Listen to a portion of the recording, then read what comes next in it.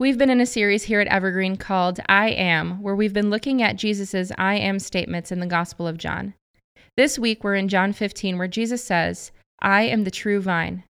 Jesus is talking to his disciples after the Last Supper, and he's just prepared them for his departure, assuring them of his return and that he won't leave them desolate until he comes back. In fact, he promises them his Spirit.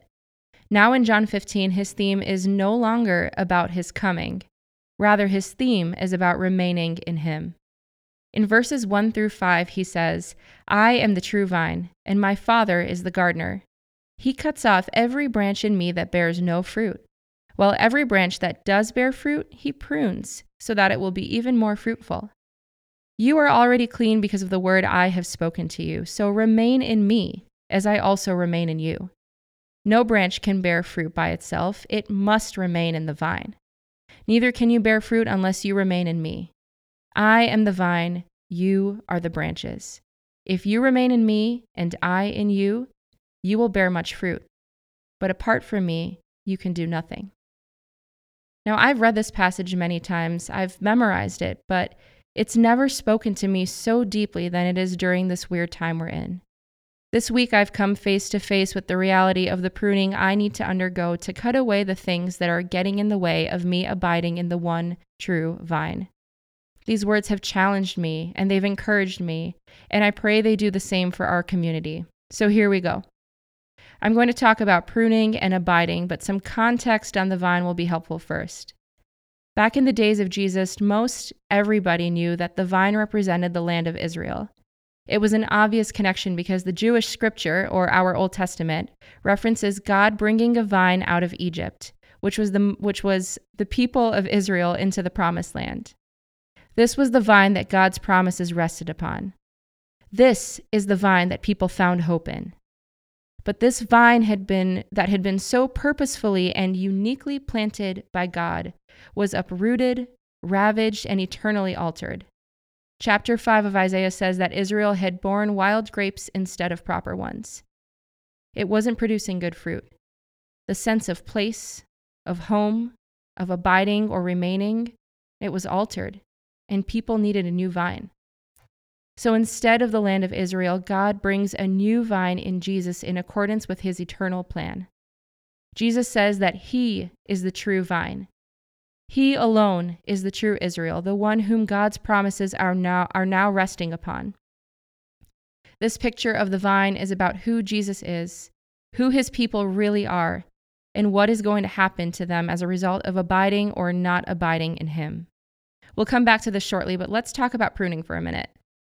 Lots of plants need pruning. A grapevine, a rose bush. We prune them so they can grow into the fullness of what they're supposed to be. And if we don't prune them, well, they grow inward and they get tangled up. They grow in the wrong direction and can even get in the way of their own light, affecting their growth. And when they do that, they don't always produce the best quality of flowers or fruit. So we prune to cut off those parts that are growing wild and help the plant grow in the right direction. We prune to encourage the branches to grow outward and toward the light, to produce beautiful flowers and good fruit. In the same way, we need to be pruned so we don't grow inward and get tangled up. So we don't waste our energy being unproductive. Like a flower or fruit-bearing plants, we also produce a lot of useless fruit if we are left to ourselves. The word for pruning really means to clean or purify. So to be pruned is to be cleaned or purified, to cut away what gets in the way. If we are truly going to be what we are capable of being, we need to be cleaned. We need to be pruned to the best version of ourselves, to bring benefit to the lives of others, and to advance the work of God in the world.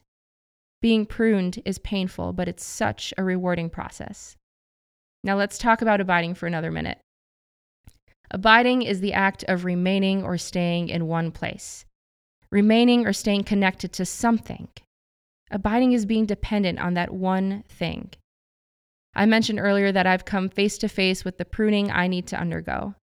And I've had the opportunity in this time of isolation to evaluate what things are getting in the way of my abiding in Christ, the true vine.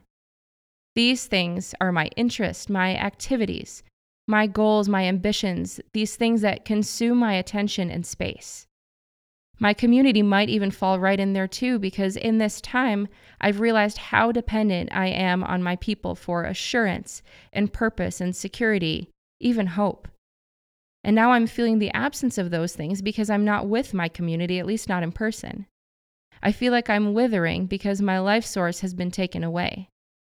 In a sense, it's like they've been pruned away so that I can reestablish who I'm connected to for those things. And it's not that my community is a bad branch that needs pruning, right? Community is marvelous and God-given. Rather, it's how I depend on my community for things that I should be finding from abiding in the true vine alone. So what makes abiding in Jesus different then? Well, it's the reality that apart from him, we can do nothing that only he can do. Another way to put it is that we won't be everything that we can be if we don't abide in him. He's not saying we can't produce fruit. He's simply saying that to be who he has created us to be to the fullest, we must abide in him. His connection is unshakable.